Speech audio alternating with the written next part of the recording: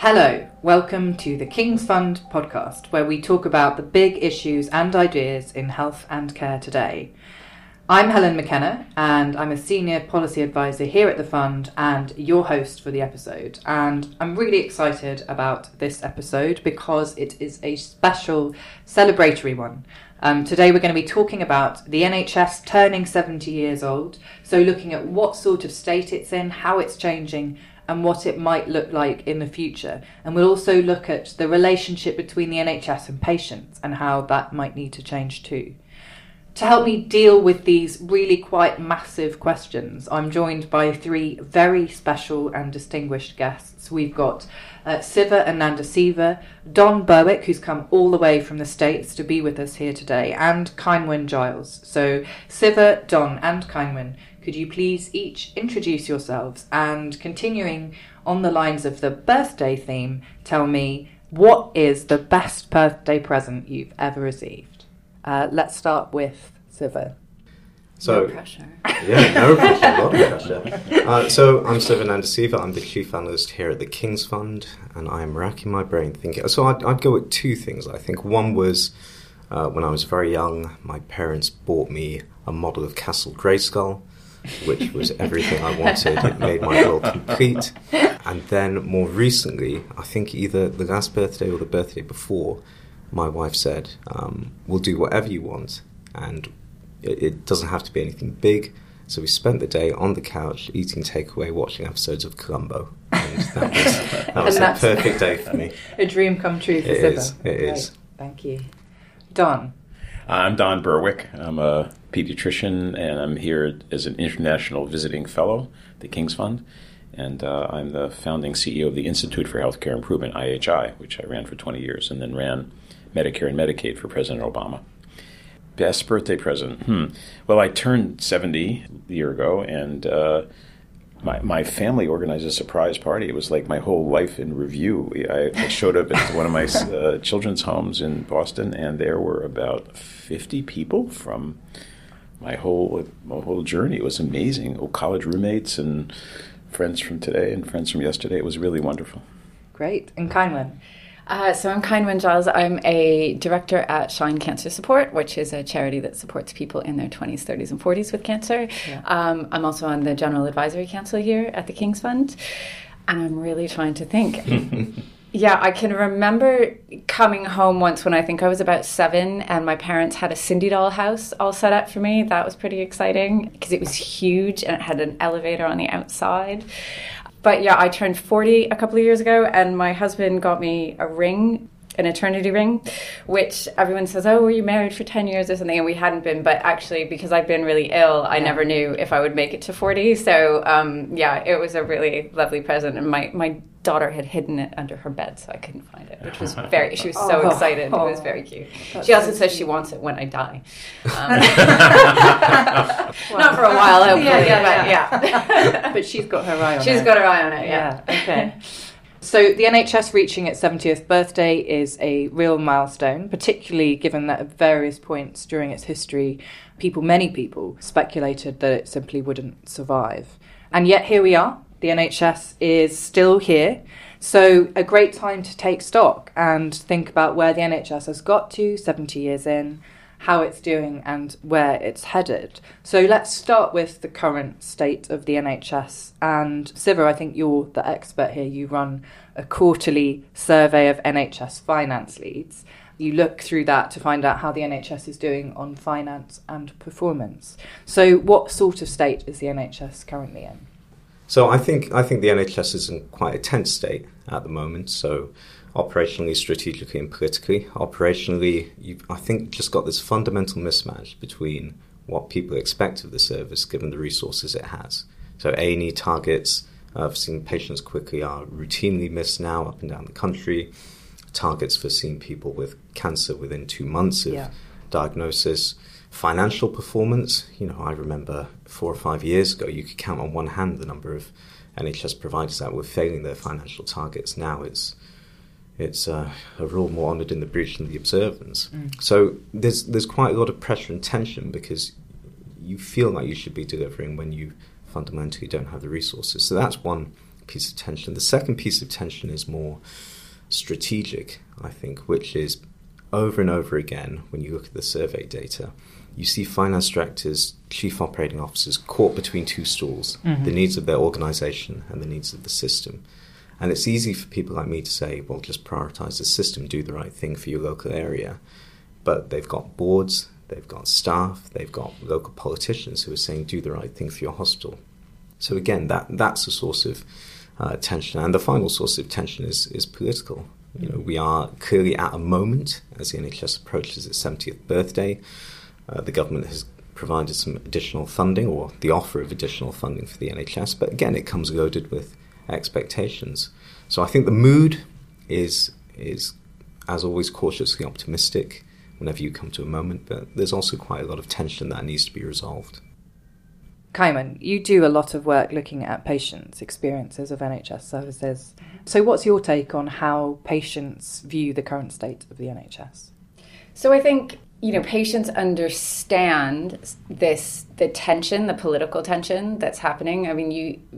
But I think we also have to be careful. I think there's a risk that you can develop almost a tolerance for things that aren't right because you're grateful for the service. So people who go to A&E and wait hours and hours and then say, oh, but I understand you're under a lot of pressure. That's not necessarily right. What I hear from a lot of cancer patients is that there are little things that are being chipped away at. So people who go to the hospital and they find out their chemotherapy drugs aren't ready because the nurses didn't have time to pick it up from the pharmacy.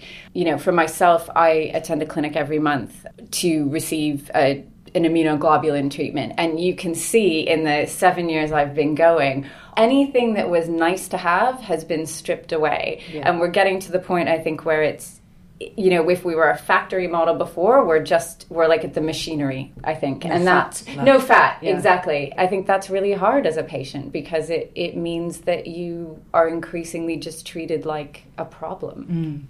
And so just for the benefit of the listeners, Kaiman, would it be helpful to just say what your condition Sure. So, obviously, I've been thinking about the NHS at 70, and for me, I am hugely grateful to the NHS because I would be dead without it. Yeah. I was diagnosed with stage 4B non-Hodgkin lymphoma 8 years ago. I was actually really lucky to be in London. I ended up accidentally at a hospital that had a lot of really very well-trained lymphoma specialists. I was put on a clinical trial, but I spent 6 months in the hospital as an inpatient. Wow. And for me, it was a hugely traumatic experience, but it was very transformational. And it gave me a lot of food for thought about how the system treats patients. And Don, so whenever I listen to you, I always hear optimism. So I'm going to look to you now for an optimistic note in terms of current state of the NHS and your perspective. Yeah, I think I'm looking at the cup half full part of it. Yeah, There's certainly problems. Every healthcare system in the world has not just problems, but very serious problems. And my career is devoted to trying to help make things better. But when you look at the NHS, I think it's important to say compared to what. And I continue to regard the NHS as majestic, unique, and extremely valuable to preserve and improve, even despite the current stresses. What's so striking to me about the NHS is what has not changed, which is from its founding, these principles of universality, support for general taxation, which means it's redistributional as it needs to be, and free at the point of need. These are really important principles, which your country still seems committed to Tory or Labour across the spectrum. The solidarity is very impressive, and I don't think it's equal anywhere else in the world. But in a way, the fact that we can sit and talk about the problems is a mark of its systemness. That it's possible to have these conversations, as troubling as they feel, and to maybe think about how to fix them.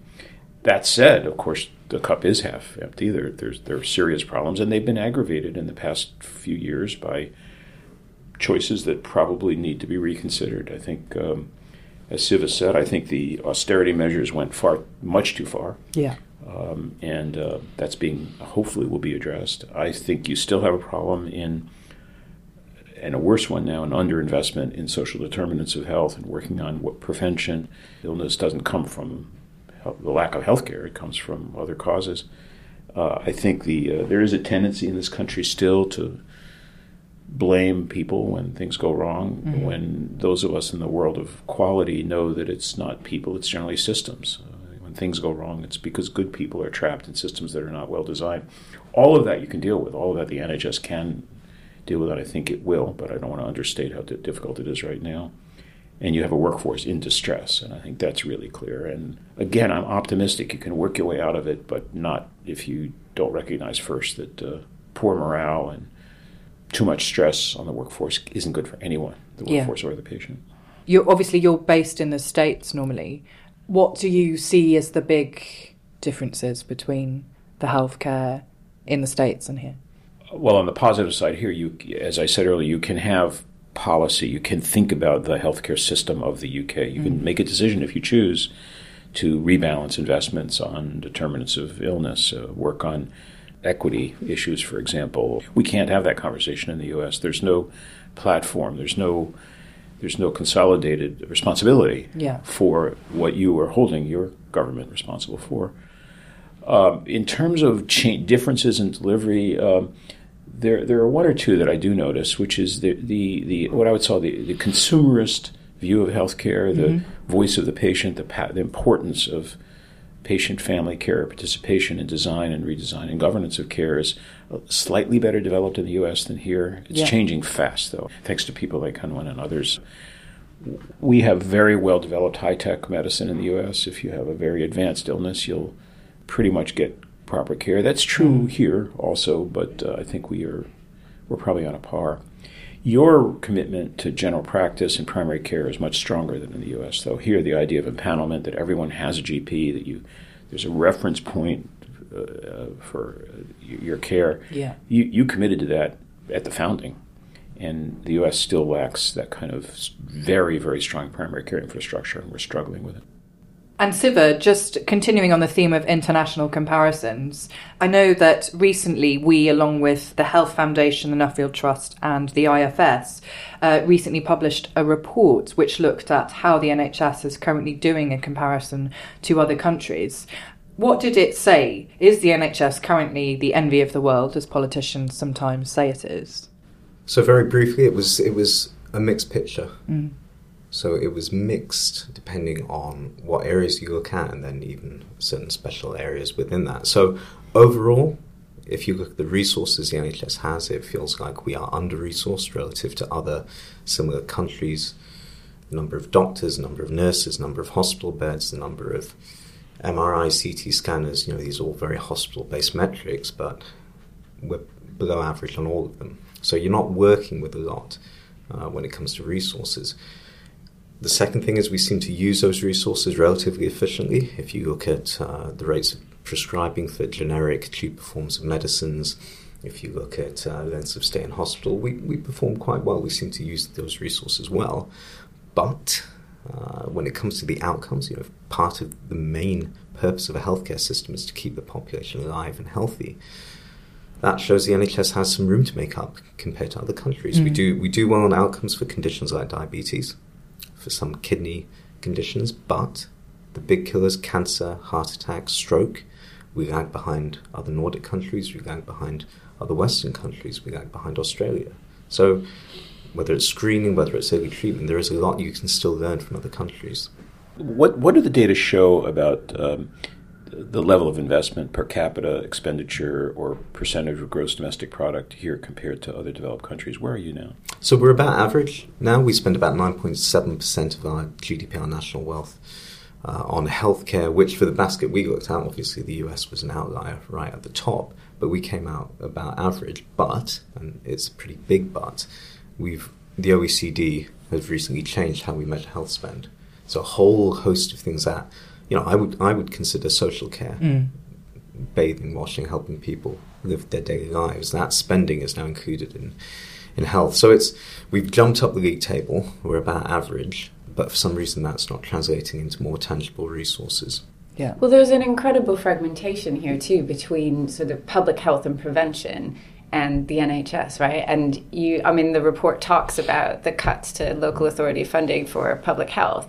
And if we want to improve population health, you need a whole system approach. I think that's one of the dangers that I see is a sort of the increasing fragmentation of bits of the system which do support people to live well. Yeah. Because where you have growing rates of inequality and people unable to, get information or support to live well, well, then you'll see them when they're sicker, and that's not necessarily what we want. To me, that's probably the biggest policy choice I see for NHS at 70. Yeah. I think in the long run, you really need to work on causes, and Absolutely. I think that's a big decision that the government's going to have to face. Let's move on to how the system is changing right now. Dawn, I know you have been travelling across the country over the past few years doing a tour of the NHS and looking at what are called vanguards or the new models of care, how the system is changing. So tell us a little bit about what you're seeing. Again, it's a half full, half empty picture, isn't it? Well, the vanguards represented an investment about 3 or 3.5 years of kind of an experiment that your country did through the NHS. You selected 50 trusts, 50 deliverers of care, some hospitals, some physician groups, some care homes, some A&E departments, and you gave them a little more money and a lot more headroom to change the rules and try to reinvent care locally to achieve what we call in IHI the triple aim: better care for individuals, better health for the population, and lower cost, or at least less waste. And my job has been to visit these vanguards. I probably have visited, 40 of them in the 3 years. And it's thrilling. I mean, it's absolutely thrilling. I wish everyone could kind of come along with me. We go to these small communities or cities and watch these trusts try to do something completely new relationships between specialists and GPs, completely new use of telemedicine, completely new use of home-based care and resources. You've got a catalog now of breakthroughs distributed around the country that any country could benefit from, certainly yours. And the results are triple aim results. In general, they are better for patients, improve health, and if not reduce cost, at least make better use of resources. So that's the good news. The Vanguard program has now ended or transitioned, and you've got another enterprise underway now, which is integrated care, which means building even more ambitious population-based approaches to care. Right now you've got 10 integrated care systems, and there are more coming. They're fantastic. I am more optimistic about that form of change than almost anything I've seen. The half-empty part is that it doesn't spread. If you want to find a place that's revolutionized the relationships between consultants and GPs, I can tell you where to go to see it, but that's about where you'll find it. And you're now trying to figure out as a nation, how could we take these great examples and make them useful to everyone? And I think that's kind of the next big challenge. And when you're doing this tour, have you seen, like in the vanguards or in these integrated care systems, a different approach to working with patients as well? Because that's one of the things that I've heard, and I feel like I'm being sort of really negative, but I have heard people say, well, we didn't really have time to engage with the patient, so we're going to bring them in at the end, and obviously that's not ideal. So has that been thought about well? Not everywhere, but certainly many places. Really thrilling stuff. I was in Winslow, for example, which is the community and the GPs have come together to reinvent care very authentically. They're absolutely working together. If Wigan is going to become a legend in this country, what's going on there is it's so wholehearted in the combination of community-based resources, patients, carers, and families, and deliverers of care. So you've got some great models of it. The trouble you're hearing, I'd like to hear more about, because I'm sure there are places that haven't quite done it. I'd say, by the way, is coaching the people doing invention, which is I've never seen a place that's invited patients, families, carers into the picture, into governance and improvement work, and gone back. It's always better. And so I think absolutely, And so thinking about how the NHS needs to change, what about the relationship between the NHS and patients? So we've got good examples. What I would really like to see is a commitment to working with patients at all levels. So Dawn's report, Robert Francis's report, loads of reports have talked about, how do we really fundamentally work with patients? And that's not just kind of, get some volunteers in for a tea trolley service. It's, I think we need to look at what does it mean to have patient care representative at all levels, including governance. So on the boards, on the wards, right down to the very bottom, working with porters so that they understand what it's like to be a patient. That to me would be a fundamental change. But I think it feels really risky to people but there's a huge opportunity. There's a huge opportunity to save money, to make things better, to have better outcomes. Yeah. And that's what I would really like to see, I think. And really exciting, if you could make it. Yeah, hugely exciting. Yeah. And like Dawn said, people who do this work, they don't go back. And you don't go back because the energy that you get from working with people is amazing. You get to work with people who care. How else, Siva, do you think the NHS is going to need to change beyond the new models of care, ICSs, the stuff that's happening now? What else needs to happen? I think if you pull off the ICS movement in all aspects, a new approach to thinking about how you plan care, a new approach to how you involve patients, I think that tackles quite a lot of the issues. But the ICSs, if I'm being honest, as great as they are, also seem quite insular, still focused mainly on healthcare provision and maybe pushing the boat out a little bit to social care. I don't see any real appetite, at least from the places I've seen, to really embrace public health prevention. I see that maybe in the healthy new towns more than the ICSs, where they're thinking, we can have the best hospital in the world, I can have the best GP surgery in the world. If my kids have to walk past 17 chicken shops, and if the logical choice for them for a quick, cheap, easy dinner is to pop into that chicken shop, then you're not going to solve the fundamental root causes of a lot of the health problems we're seeing. So I think embracing ICS movement, absolutely embrace public health and prevention as serious, not some motherhood and apple pie initiative. And then hopefully in 20 years' time we won't be saying, as health system leaders, why didn't we do more to prevent an obesity or diabetes epidemic? And also I think that link to social care that you mentioned as well, because we have an aging population and I sometimes feel, maybe it's people my age and younger, it's like everyone's put their hands over their ears and going, la, la, la, I'm never going to get old, it's not going to happen to me. But that's a huge problem that we need to grapple with. And I think we need patient and carer involvement in that too, because I'm not sure that we listen to the elderly as well as we could to find out what their priorities are. And that is causing a knock-on effect on what's going on in the NHS. Absolutely. The two scariest charts I've seen in the last 2 years, one of which was what's happened to nursing and midwife applications from the EU. And the second was what people think about social care. And it's just stunning how, first of all, I'm broadly generalising, but people don't understand what social care is. When they understand what it is, they think that the state will pay for it in a very similar way to the NHS. So I think you're right, there are massive awareness issues to be raised here.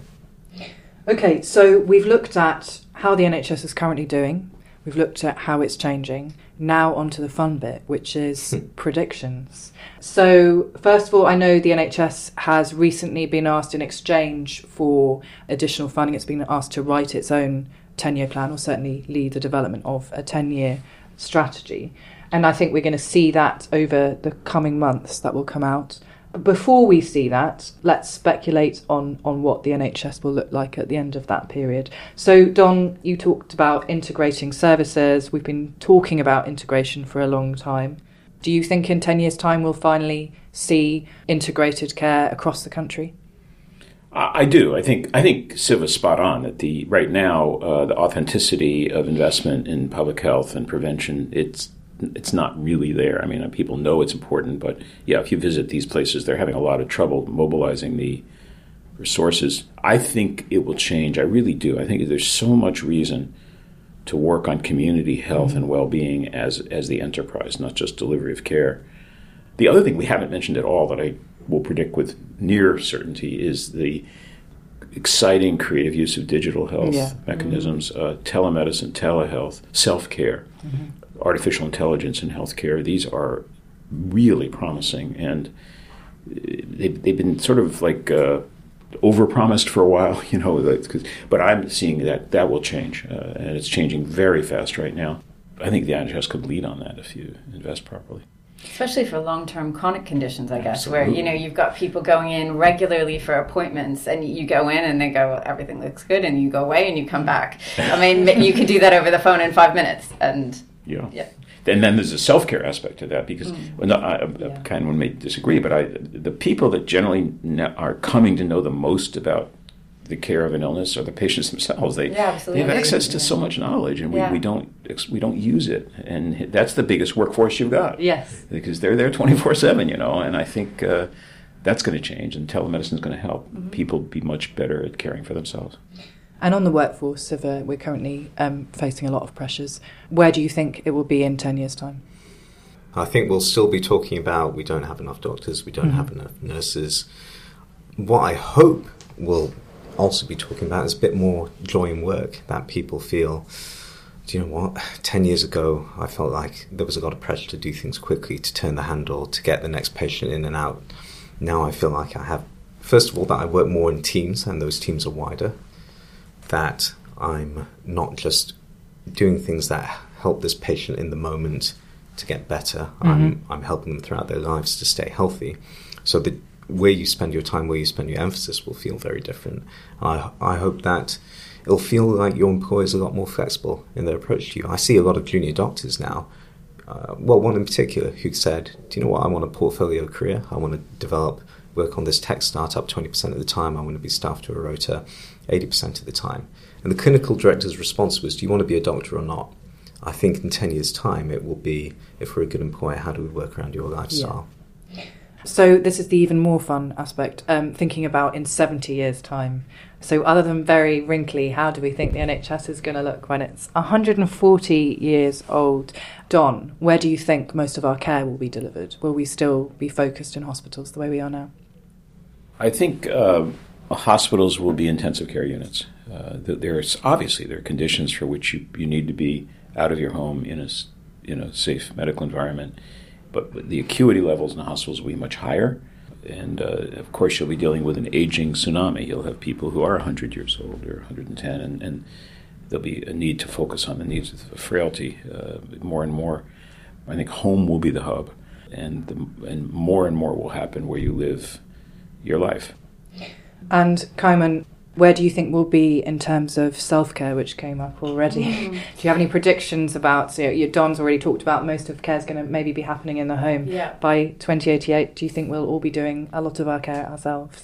Yeah, I think we will. I mean, I think it's already moving that way. Yeah. My one wish, I suppose, is that when that happens, that we use things like tech to ensure that patients still have a community, because I think one of the difficulties with moving care into the home is that people can become more isolated. Yeah. I guess the other thing that I hope to see in 70 years is that we do have patients integrated into the governance and management systems in a different way. So we have patient directors. Yeah. And that we don't even think about that. We think about, why didn't we have these guys before? And that actually the skill that is required to work with carers, patients, the public is recognized, because I think at the moment we tend to think that anybody can go out and work with patients in the public, and they can't, because it is a skilled job. Yeah. And I hope in 70 years that we've recognized that, and that we have practitioners who have that as a job, and patients who are in those kind of important roles who have those skills as well.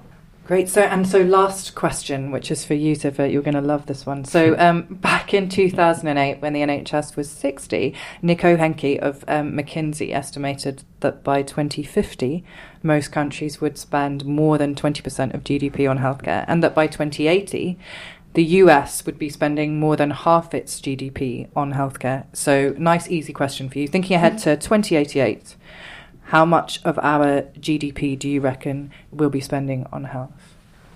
I reckon we will be spending about 15% of our GDP on health. But by health, I mean public health. In its broadest sense. In its broadest sense, including those parts of, I'd include everything education. The portion of education this is how you live a healthy life. I wish someone had told me that at 15. I'd be in a better place now. Yeah. We're going to come back and check with him, right? Yeah, absolutely. Yeah. We're going to revisit these predictions in 10 years' time, and in another 70, though I probably won't be here to do it. Thank you so much to all of you for a really interesting discussion. As the NHS hits 70, it's great to reflect on these things. So thanks, Don, Siva and Kainwen, for a fantastic discussion. Well, that's it from us. Thanks for listening. And if you enjoyed it, please subscribe, rate and review us on iTunes, and also tell your friends. And if you have feedback or ideas for topics you'd like to hear covered in future episodes, then please get in touch, either on Twitter @The King's Fund or my account at Helena Macarena, or you can leave feedback on our website, which is www.kingsfund.org.uk. Bye for now, and hope you can join us next time.